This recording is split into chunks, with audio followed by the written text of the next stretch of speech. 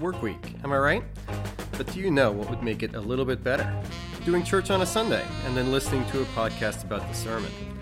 Welcome to the Post-Sunday Blues, a preaching post-mortem, a production of Liberty Church Collingswood. Each week we'll spend some time unpacking Sunday sermonics, and we hope that you'll be able to connect a little deeper with the message and the messenger. It's a win if we can make your work week a little less blue. House lights down. Welcome to the Post-Sunday Blues, a preaching post-mortem. And welcome back to our standing hosts. Thank you. Thanks very much. It's good to be back. Missed being able to excavate your sermons. Okay. Yeah. Well, as we post-mortem your preaching of my husband, Jim Anger, who's sitting in front of me. Exactly. And we'll continue to have to figure out with an increase in other work hours for UM how we can keep doing this. Blah, but blah, we blah, got blah, it. blah. Enough about me. No, I've been off to a different job. And, for some reason, people don't like having their photos taken when it's like 20 degrees outside. No idea why. I just looked out the window. I think there's a kid who's wearing a Santa Claus hat. Oh. Merry Christmas. Christmas year round. When it's cold and it doesn't feel like Christmas, it's just January. Here we are. Very true. And probably most of the feedback that we got from last week's podcast when Scott Flovin and I were on was, wait, Emily has a new job? So that was you got these random, That's what not random, but texts and emails from people saying, hey, what's the scoop? I know. What else can we tell them? Well, you already said enough about me. I'm happy to keep going. Lots of things to drop, but we'll save them for like late in the podcast, so you have to listen. That's right. The teasers, and then but you never know what you're going to find out by listening to the Post-Sunday Blues. Very true. I think we've established that thus far. Good stuff. Well, thanks for listening. Thanks for joining in. We're going to hop in and talk about your sermon from this past Sunday. I asked for feedback from people in our household, and they blinked at me. So yeah, it was a stunner. No, I'm just kidding. I enjoyed it as usual, but now I'm talking in circles. You're just looking at me like, why are you not Scott? No, I can guarantee you that I've never looked at you and wondered why you're not Scott. No offense to Scott or to Emily. I'm glad about that. Anyhow, let's move to Call It Stormy Monday. And yep, you were going to say? I was just going to start talking. I was going to explain Call It Stormy Monday, since this title means Please so do. little. It's not as... I love to hear you say it. Call It Stormy Monday. We're revamping. How are you feeling about your sermon after... Sometimes, I remember back in the day... I've probably said this on the podcast even, like, you wouldn't talk about your sermon on Monday, like, or even Sunday. I'd want to give immediate feedback at lunch after church, and you were like, no. Yeah. I need time away. But no, how are you feeling about preaching through Genesis right now? And I don't know, is this a curveball? How are you feeling? I'm doing okay. So we were at the beginning of Genesis chapter 3 on Sunday, and this is the story of the fall. There's a little bit of a shift happening around now with the sermon series in a couple of different ways. One, we've finished up Genesis 1 and 2, which is the creation story, and now Genesis 3 begins the fall and fallout.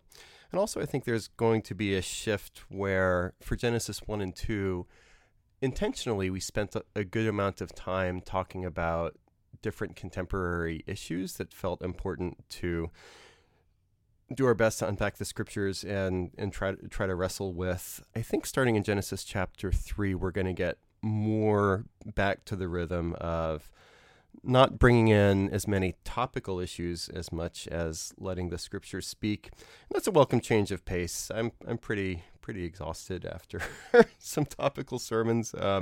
If I ever tap out of preaching ministry, it'll be because sometimes when you speak topically, you know that you can't not leave some people feeling upset. So I get that and I feel it, and hopefully this sermon about bad news from Genesis chapter 3 was a happy one. I mean, so I literally was just listening to a podcast from about the Enneagram personality type, and my personality type loves to sit in the message of probably the fall, where like I'm telling myself messages of like I'm not good enough or I'm not worthy, which is not the direction of the actual conviction puts in, but the message of sinfulness and the fall does resonate so deeply as like true that it almost seems to speak for itself to me. Whereas these topical sermons you've been doing, I can imagine you've had to do a lot more external reading and trying to listen to many different sides on the issue. But it is really hard to like. There are people who don't believe in original sin, or they don't believe in. They believe in man's goodness over man's fallenness. I believe people are basically good. That sort of idea. Right. So there's definitely people who are coming from a different perspective, but this seems so clear to me, the fallen nature of my own heart and of the people around me, that it to me it makes sense. And so as you approach this concept, like what are you hoping for in unpacking it for the congregation? Like what are you burdened to get across? You said what I had in my notes right here to bring up, as we call it, Stormy Monday. Taking time to sit with the bad news of sin, I guess, for Enneagram 4s. Love it. It's nice and juicy. Nice languorous lounging around with some bad news as the melancholy hurts so good. You're typecasting me. But I am. But that's what I want us to do. As culturally, we may be on to shiny object to shiny object to shiny object. Hopefully here at Liberty Collingswood, we give an opportunity for people to unplug a little bit and go on some slow cook and some simmers, and wrapping our minds and hearts around the idea of our sinful condition is a deep part of the swimming pool, but I think a necessary one, or else we're left, I think, with more unexplained than explained about ourselves and about our world. Sure. I wanting see to get that across. That's what I was burdened by. Right. Definitely see that. Definitely see how it could. I don't know, when your question is like, what was God doing in you last week? But I do feel like, and again, it could be partly Enneagram 4, but partly like human condition is that that's the reason we have confession every week. Like there are moments to pause and think about sinfulness and how my sinfulness or brokenness or failings inform my daily life or affect the people around me. And I think it's just a good and healthy message to like think about what does God intend by this? Why did he create the world this way? What are the ramifications? Mm-hmm. So moving on to Sun Studios and the presence of the Lord. Yes. That phrase is actually in this passage. Tell us more about this specific passage. Like, you must have seen that. Was that in your notes also? Well, I'm not sure what the phrase Sun Studios is in Genesis chapter 3. No, the phrase presence of the Lord. Oh, I you not hadn't seen noticed that. It. What? Oh yeah, for a second. I was waiting for the sermon call out during your sermon, and no, you didn't call out the podcast there. Oh no, I'm losing my touch. I'm just so beaten up and bruised and battered right now. Where is your close reading of the text? Where's my headspace? Oh yeah, okay. I'm off my game, but I'm getting back on right now. So, Genesis chapter 3, verses. Did you even read this passage? 1 to. I said at the beginning of the sermon that I spent some time in Mr. Googly. Maybe it was sermons from Genesis 3 that I was Googling. What else have you been Googling? At the beginning. So, well, you do get reports. So anyway, with Genesis chapter 3, verses 1 to 13, this is the fall, where first Eve and then Adam eat the fruit of the knowledge of the tree of the knowledge of good and evil, and then things fall apart from there. I think another shift, from Genesis 1 and 2 to this one, at the level of biblical interpretation, is that, at least on the surface, Genesis 1 and 2 are pretty easy to interpret. So the ramifications... Really? Well, hold on. I grew up in a household that believed differently, but So the implications, the unpacking, that's where it gets complicated. But surface reading of the text, I think pretty easy. God created the world, and he did it over this period of days, bit by bit, and it is what it is, and it's actually really awesome. I think for here, the difference more at the level of first reading, I think there are more questions about what's going on. So I think the what's going on question is easier with Genesis 1 and 2, trying to understand at the level of text and story. What's going on here? Things like, where did the serpent come from? I mentioned that at some point in the sermon. And then also questions about what's the nature of the sin, more specifically for Adam and for Eve. What was going on in their hearts? Where did they transgress and how?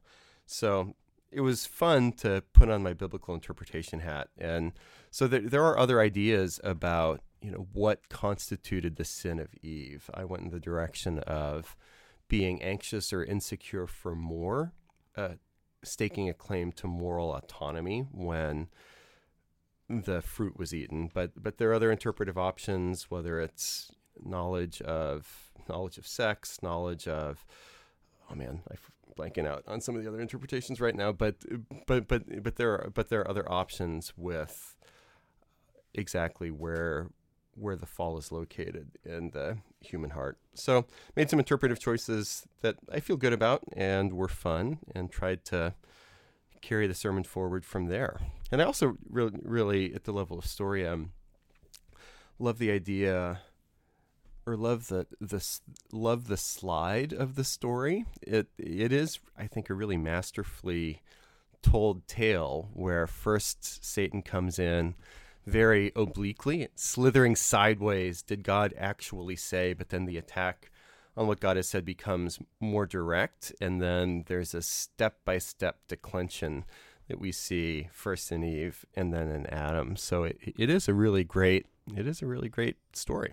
Right. And actually, though, that does bring up one of the challenges, and this could be a muddying the waters thing, so you could kick it there or you can move us there, whatever the case is. Hit me. But you addressed multiple times that part of a cultural reading or a skeptic's reading would be that this is a fairy tale. It is a story. It's a constructed story. So right. What are the where you found that as a challenge? What were you trying to say to the skeptic who feels that? Let's wait till muddying the waters for that.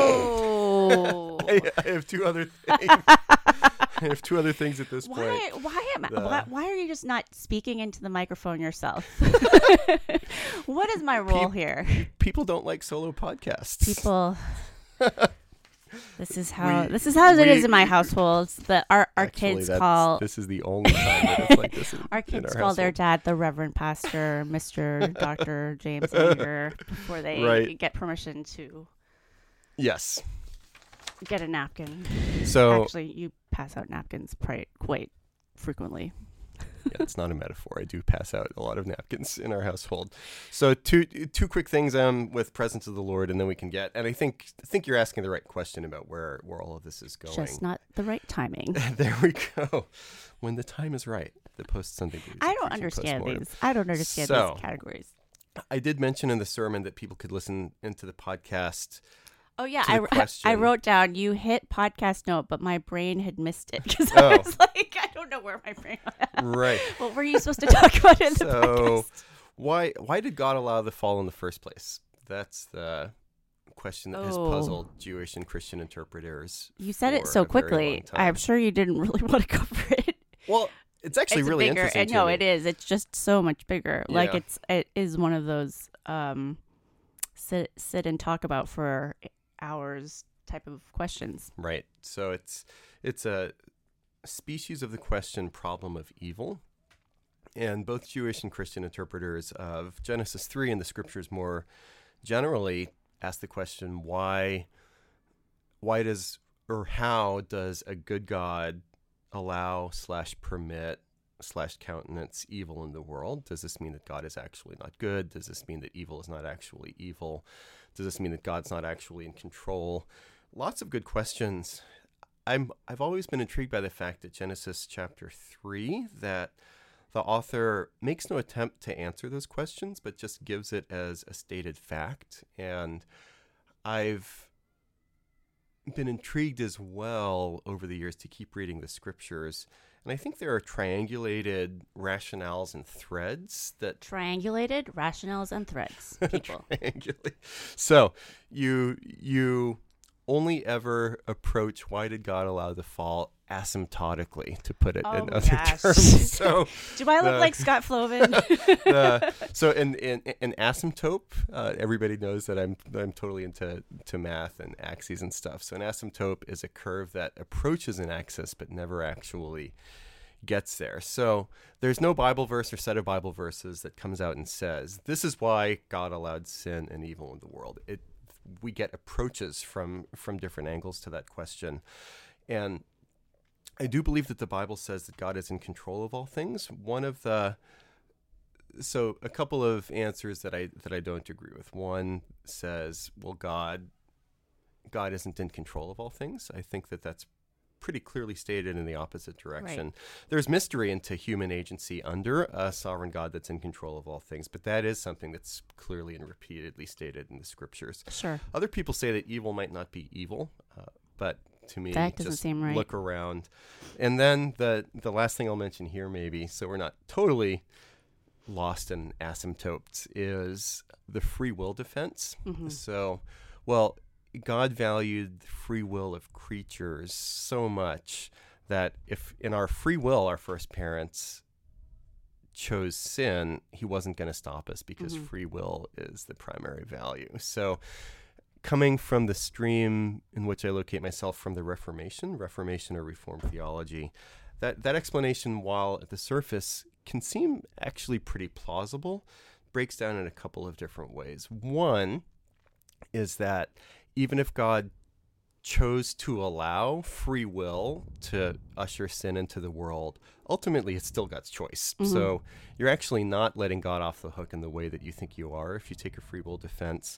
And then in addition to that, I don't see any Bible verse or set of Bible verses that say free will is God's primary value. Mm-hmm. And there's no statement that says, "Whoa, God let all this happen because he values the free will in creatures." So lots of questions raised by what I just said, but this whole free will idea actually comes much, much more from Greco-Roman world, right, and philosophy. Western culture. Right, and proto-Western culture, Greco-Roman, and simply is not something that the Judeo-Christian spends a lot of time considering on its own terms. So, right. Howlin' Wolves, you don't need to write in and say, "Hey, Jim said that he was going to talk about something, but he ended up not talking about it." There's probably more to talk about if you wanted to. Yeah, feel free, Howlin' Wolves.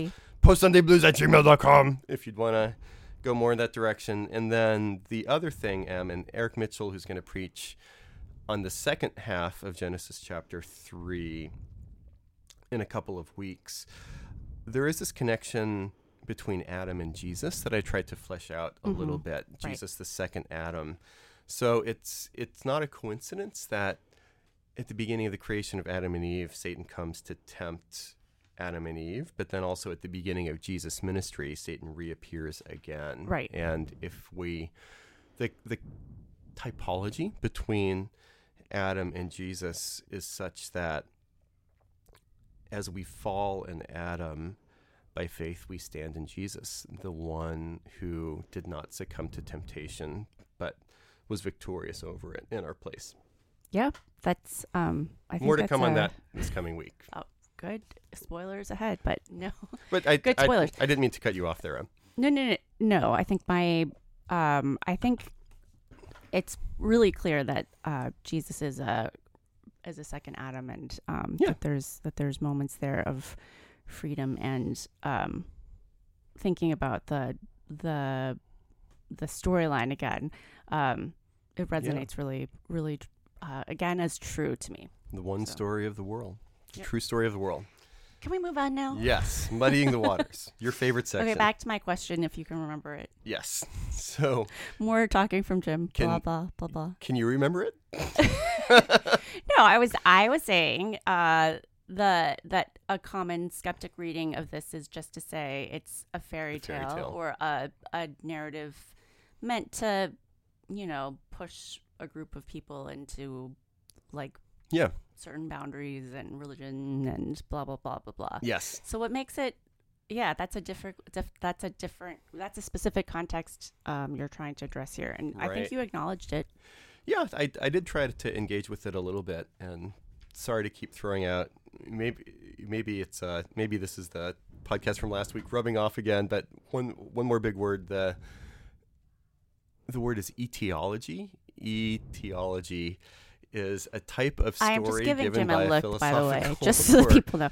Religious tradition that starts with the current state of affairs in the world and then goes back and fabulates an origin story to make sense of current reality. Mm-hmm. So it's starting in the present and going back. So the question is, fairy tale, is this an etiology? So biblical writers saw that there was something wrong in the world, and they went back and told this explanation of it. In some ways, that's an unanswerable question. You can't prove that one came before the other, right? Because you can't go back in time and see. Unless you can. Just kidding. I mean, I've been watching too much Marvel. Sorry. Yeah, like something on Substack. In my opinion, this story is portrayed as history, and I think there's something to taking the scriptures at their word here and in all places. But what always gets me, and I felt this again when I was studying this passage, two things. One, it is so human. I think I mentioned in passing that unlike a lot of other ancient literature, Adam and Eve seem so current and contemporary here. That they actually do what you would expect people to do. Yeah, they seem like people, and they don't feel like cardboard characters that are just made up and given lines to say in some stilted way. So I could totally see say that you and I were Adam and Eve. I would never. We can see ourselves doing the same things. So incredibly and recognizably human. You would blame is me? This passage. No. that would be the difference. That would be different. Touché. And then also, it's confirming to me that at the very beginning of the scriptures, the question is raised, what's wrong with us? Mm-hmm. Which was the structuring, rhetorically, question for the whole sermon. There's got to be something, and every system worth its salt in the world comes back to this question. And what do you know? Front and center at the beginning of the Bible, that's what we're wrestling with here. Right. What is wrong with you? You almost spit out your tea. Almost did a spit take there. Almost destroyed my microphone. That's what I'm saying. Preaching is cheaper than therapy. We've been over that. I feel like I may have said that to one of the kids before, so it was very convicting. If any of you guys listening to the sermon have said that to your children, it's really okay. It's not okay, but... Was Jesse paying attention enough to whisper to you, "Oh, Dad tells me that all the time"? No, Dad. Jesse gave no feedback. Okay. Outside of how your water bottle was squeaking earlier. The dolphin water bottle. She that was a guitar. When that happened, I'm jumping ahead to guitar song pickings. When you sipped from your water bottle and it was I had silent, a very noisy water bottle. Silent in Sunday. It sounds like a porpoise. Yeah. So Jesse looked at me and was mortified. So makes a squeaking clipping sound. That yes, her dad is so embarrassing. Yeah, well, it happens. So we muddy the waters, including with water bottles that are incredibly noisy, and to go a little bit deeper with what's wrong with us question. And I mentioned every system. What convinces me of Christian truth is this shoe fits really well. Sure. So other popular ideas about what's wrong with us, whether in the East or West, ancient or modern, well, you could say that the material world is the problem, but that's at least at odds with the biblical story, because God created the world good, very emphatically in Genesis 1 and 2. Another common answer coming from the East is our desire, the fact that we are creatures that desire, the fact that there's any part of us that I want. That sounds familiar. The way to transcend what we perceive to be the problem is to renounce any and all desires. Biblical anthropology and construction of personhood says that there is a good created horizon to desire, and so eliminating desire actually means that we eliminate our humanity. Mm-hmm. And then a thoroughgoing Western materialist view, what's wrong with us? The answer is nothing. So right, just in the sense of, hey, just try harder. Well, or at the just scientific, embrace yourself as who you are. That part? No, I was going in a different direction, okay. but that's also true. So two senses. One, the moral sense, and this is what you were just saying. What's wrong with us? Nothing. You're already awesome and perfect, and don't let anybody tell you different. So, self-esteem sort of coaching, and I think there are, we do want our own kids to have good self-esteem. Mm-hmm, yeah. So that's not the worst idea ever, but it's extremely under-nuanced. And whether parenting or otherwise, if you tell people, hey, you are awesome all the time, no matter what, mm-hmm. you're de-equipping them to actually be able to deal with their own junk and their own bad right. news. They're not able to admit it, or they feel like ashamed that they feel a certain way. Like, so Yeah. with parenting for us, I feel like our kids feel, and me, myself also, feel more free if you acknowledge that, like, yeah, you're feeling like you are not good enough, or like that it wasn't perfect, so you're terrible. And that feeling is right, because we aren't all perfect, but like accepting God's grace and love for us, even though we're not perfect. So then you're acknowledging you're not discounting their feeling of, I didn't live up to this standard. You're saying, no, you didn't, and that's okay. Like, I love you, God loves you. Yeah. But you're not just saying, oh no, you're perfect. You did perfectly, because Right. they know what I mean. Our kids have a knowledge of what perfect means, and they have this internal driver that's, it's not me. Yeah. Well, sometimes it's me. But they have an internal driver that says they're not perfect. And Right. that internal voice is what's speaking to them. Yeah. So the gospel, it enables us to be honest about brokenness, but within a frame of hopefulness. And I think apart from the grace of Jesus, it's really hard to be able to do both of those things well. And if you're only ever perfect, you're either setting people up to be blind and arrogant and unaware of their own shortcomings, faults, and in the biblical language, sin, or just to be shattered and guilty when, hey, I thought I was perfect, and everyone else is perfect, and I'm right. not. I'm not actually. I'm faking it, and it feels kind of cruddy to fake it. Yep. All the time. Yeah. And then the other nothing is not in a moral sense, but in a material sense, where human beings and the progress of history in the world is truly blind and valueless. It's just spinning in directions. Right. There's no actual right and wrong. Or there's no actual right and wrong, good and evil. So a good action has really no additional value versus a bad action. And we're just painting constellations on faceless collections of stars that are purposeless. But then I think there's just a really deep moral intuition in the other direction that, hey, when things are wrong, it feels really wrong. Mm-hmm.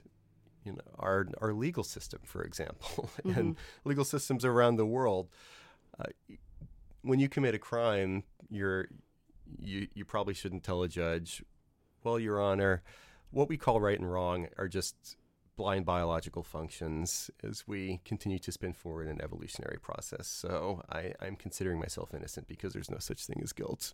Mm-hmm. That's not going to work. So a couple other options. I think politically, what's wrong? Money. And these are things with grains of truth. What's wrong? Is it money? Mm-hmm. Is it oppression? And to over-stereotype views both on the hyper right and hyper left. If on the hyper right what's wrong? Well, it's minorities. On the hyper left, what's wrong? Well, it's the majority. I think the problem with that sort of view, again, is that it's under nuanced, and we're underappreciating our own roles in what's wrong with the world in either case. So just demonizing the other side as a way to explain what's wrong doesn't get you where you want to go either. Yeah, for sure. Do you have anything else to say under the category muddying the waters? So the shoe fits. In the biblical world, we have corrupted desires and we are insecure for more. We think that God doesn't have enough for us. We twist God's word around.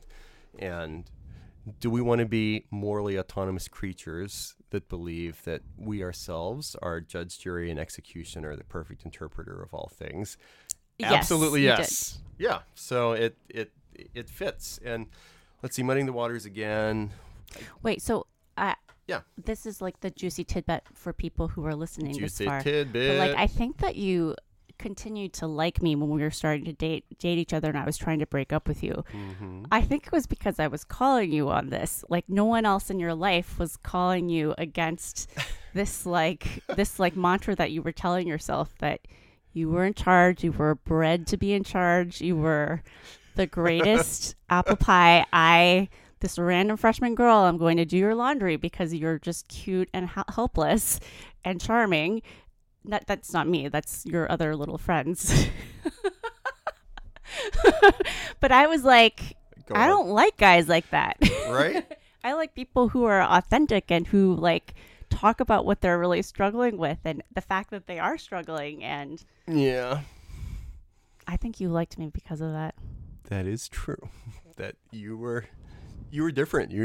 I settled down with the woman that was not drinking the Jim Anger Kool-Aid, and I was intrigued. I still am. So that's. It's like, who is this guy who thinks This guy's a you're sham. like, yeah, This what? guy's a I don't know. I like him, but I medicine don't man. know. Snake oil. Speaking of Okay, snake oil, that was your tidbit for the audience tidbit. Thank you for listening. You can probably turn off. Actually, your cover tune, like, you had a lot of references. You probably want to stick around for that too. Wait, what? segue. Speaking of snake oil, Satan gave a little bit of. Sometimes you have Jim to is give trying to segue get us to alerts. track again.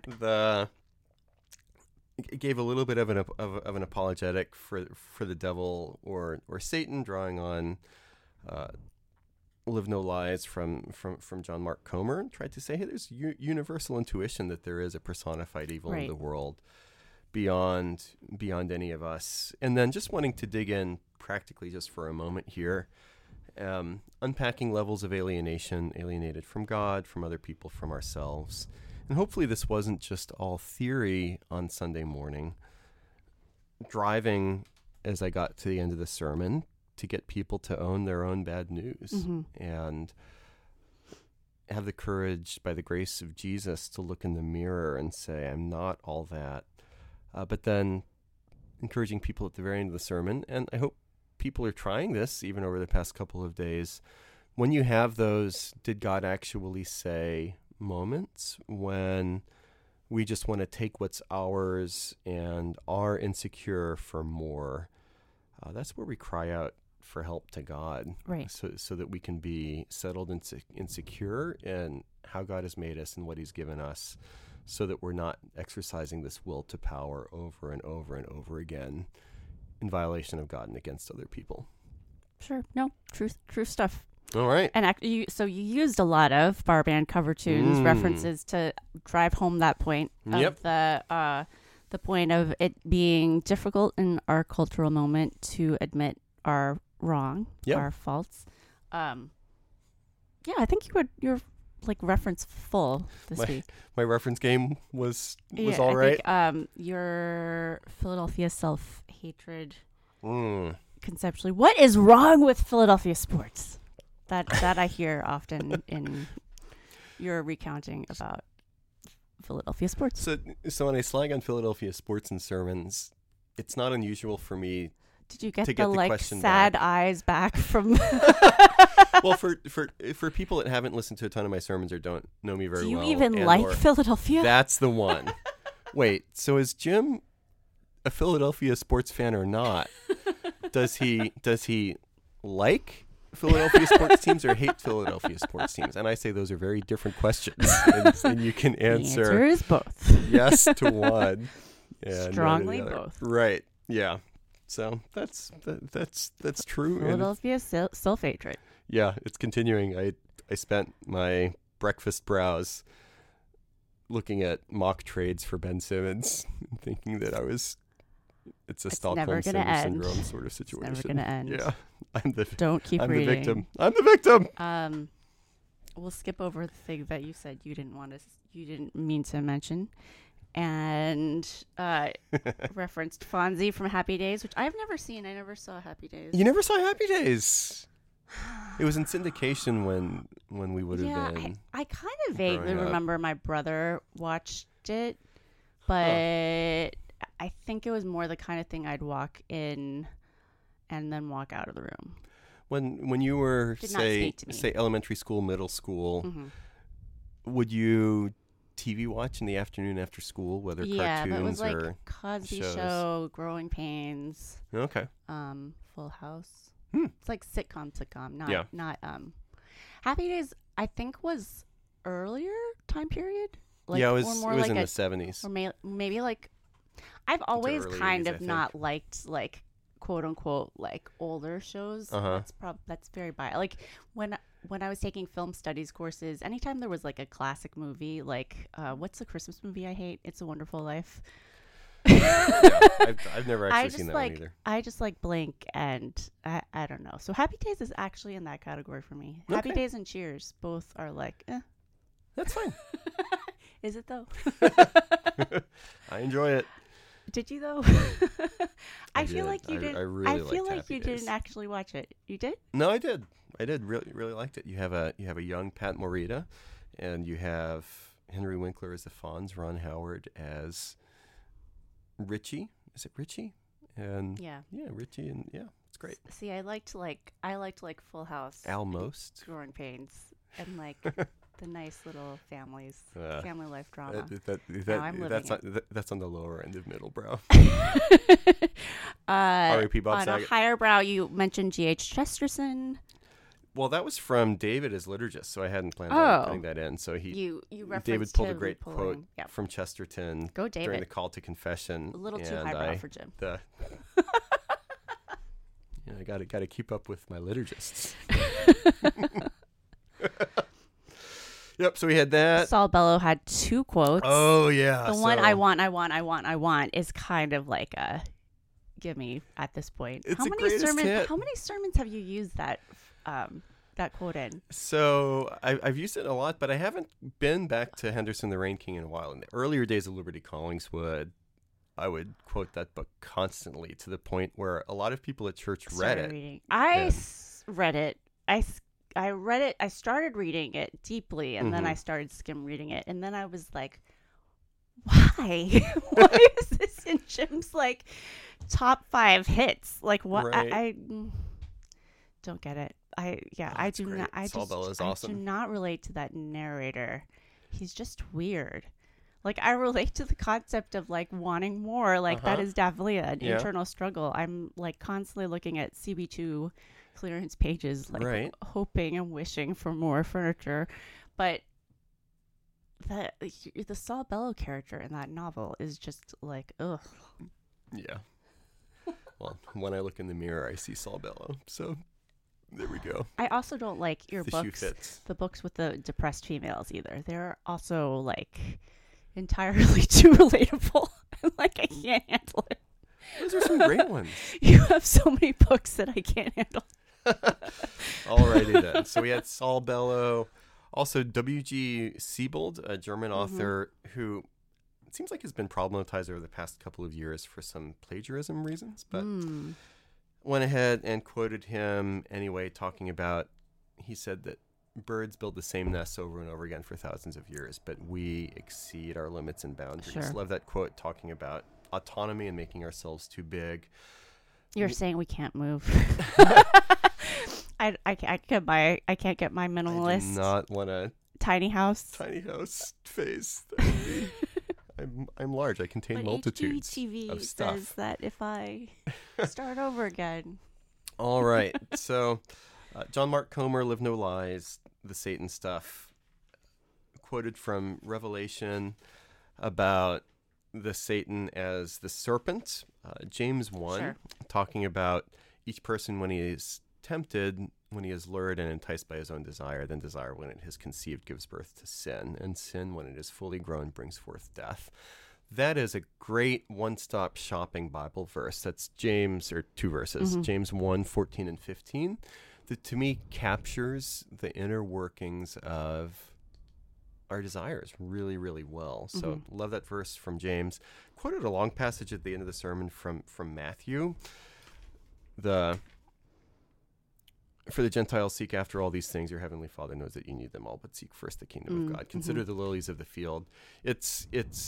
I violated a rule of preaching 101, giving a long quote of anything at the end of the sermon when people's listening. Yeah, I Listening didn't. I don't buffers think I wrote it are down. So down, maybe you so- shouldn't have violated that. Okay. Well, I really literally did not write that down. What was I thinking at that point? Sorry, confessions. That's proof of concept. It is proof of concept. So you people who are preachers who are trying to glean from my excellent husband here, There we go. don't be tempted. all two of you. But the serpent ones, I'm just going back really fast. Like I wrote down in a comment, like you also had people look at the like or think of Eve with the eyes of a woman widened, and you referenced a Disney film, which I thought was interesting because you had on the counter also been saying this is not a fairy tale. Mm-hmm. But That's true. think about this, when I think about this story and how it does feel like you can be present in a story, I also feel like God does weave like God uses story in our lives. Like it's Always. like when you're drawing from these references. I just like was complaining about Saul Bellow or also these other female authors that write depressive characters. Like they are stories that resonate with us, I think, because God is a God of story. So the fact that like you can vividly picture Adam and Eve and the serpent being Satan, and that story resonates as true or having truth, like I think that's part of God's design in also like making us feel like we're part of a story, like whether it's God's story or like just even if you're not a believer, like there's a story and a purpose behind the things in your life that call into question. Like it does feel like life happens for a reason. Like events and things happen because God's like carrying you in his story. So. Yeah. Our God is a God of stories, and a well-told story in the scriptures doesn't mean that it's untrue. Right. Also, last reference from Barband Cover Tunes, the book that arrived at our house a couple weeks ago, and you laughed at me. Giacomo Leopardi, the Zibaldone. Gosh, can anyone spell that? Zibaldone. How would anyone even look it up? Like if they wanted to know what you were talking about, I think there would be no concept. I can't even look it up, and I have it in my house. Love it. So starting the Zibaldone, a deeply religiously skeptical Italian writer who still held to the truth of the fall as the one part of Christian theology and history that he retained. You're explaining him as the band that other famous bands all the look band to. behind the band, yeah. That actually resonates as true. Although I don't listen to music, so who's an example of a band behind a band? Velvet Underground, Lou Reed. Got nothing. Okay. Who was Bruce Springsteen's band behind the band? Oh, you'll have to wait for this other podcast that we're working on to find more there. Teasers. There we go. Any other leftovers stories behind your sermon? The guitar Slim Pickens, I did. Your water bottle.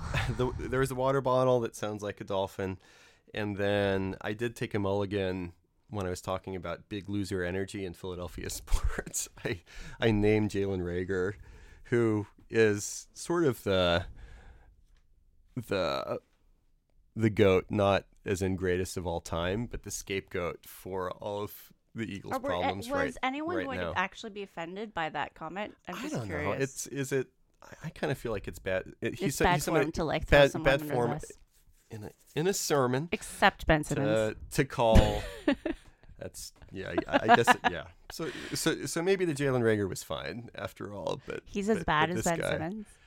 In a different no one is as bad as Ben Simmons. The psychological torture hurricane of Ben Simmons is on a different category than Jalen Reagor. I feel like you've also thrown Carson Wentz under the bus. Oh yeah. So like threw him under the Volkswagen. You have a category of people who are allowed to be thrown under the bus. Oh, that's good. So to me, with the big contract superstars, I think they're more fair game to slag on. But for these poor working no names. The plebes. Jalen Reagor was a high draft pick, so there's a whole story there. But he was trying. Well, we're not. I don't know. I'm not even sure he was, but he's somebody that's being completely dumped on. Yeah. By. He's got it enough. That's what I'm trying to say. I was piling on. It's a moment of weakness because Philadelphia has been so devastating to you. I've been trying, guys, to like make Jim a non-sports fan, but it's not working. Also true. Arguing that it's so painful, you guys, people who still love your sports teams. Yeah, I don't know why I do it. Anyway, I got nothing. Do you got anything? Howlin' Wolves, did anyone speak to you? No Howlin' Wolves from this past week, although, well, I won't say that. People missed you and were excited to hear. So nobody wrote in, but people were excited to hear Scott Flovin. Yeah, I listened. It was good. It is good to tap your intellectual brain, which I can't do clearly, but not clearly. I don't mean it as a. I think you're very smart. I don't mean it that way. People have different skill sets, and my skill set is not going to be drawing a theological conversation with you, but I appreciated that Scott was able to do that. So. Yeah. It's good to get some variety. He did a great job and was affirmed by wide acclaim. That's good. Good stuff. And then coming up, over the next couple of weeks, this coming Sunday is Network Sunday for all the churches in the Liberty Network communion. And so Steve Huber is going to be preaching over video. I'm going to try to get Steve to come on Post Sunday Blues. We haven't had him on in a while. So I'll be interviewing him for this coming week as he gives us his State of the Union Liberty Network. I'll try to write in a really terrible question. Feel free. This question comes from Howlin' Wolf Emily. That would be great. You guys can be anonymous if you want. Anyway. That'll be good to hear from good old Steve. Yeah, rate, review, and subscribe. We still don't have enough ratings on Spotify to go public with the 5-star rating. Matter. I feel like I need this. So I don't feel like it's that, because I was thinking about podcasts, and it's really word of mouth. It's really more like, do you have people in your life, like maybe they're even at church and have no idea that the two of us are talking. Mm-hmm. But I think if you do like the banter or the thinking a little bit more about the sermon, like for me, my podcast feed is like Survivor, Bachelor, very, very trivial stuff. And every once in a while, like I do want content that is deeper. Like I'd say like the deeper content that I have is personality like topics, as well as Enneagram. Higher Learning, which is a Ringer podcast. Yeah. By two Black people, kind of with Black news, but they keep it bantery enough that I really enjoy hearing it, and almost that's like what I'm kind of aiming for. Like I think it's important to talk about important issues, but you guys get a feel for the like relationship that Jim and I have. Sadly, I don't like revealing it, but it's about relationships. That if it's about like, people.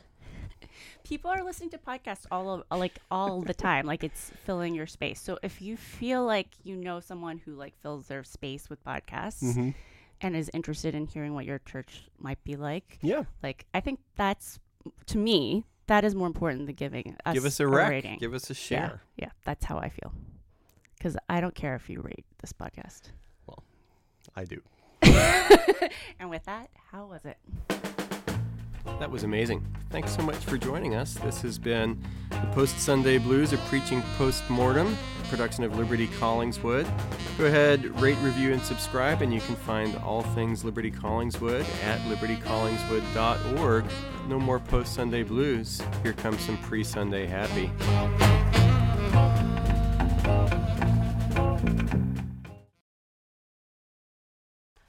Did you miss me? I did miss you. Aw, that's so sweet. I always do. Not even Valentine's Day. You love Valentine's Day. Oh, yeah.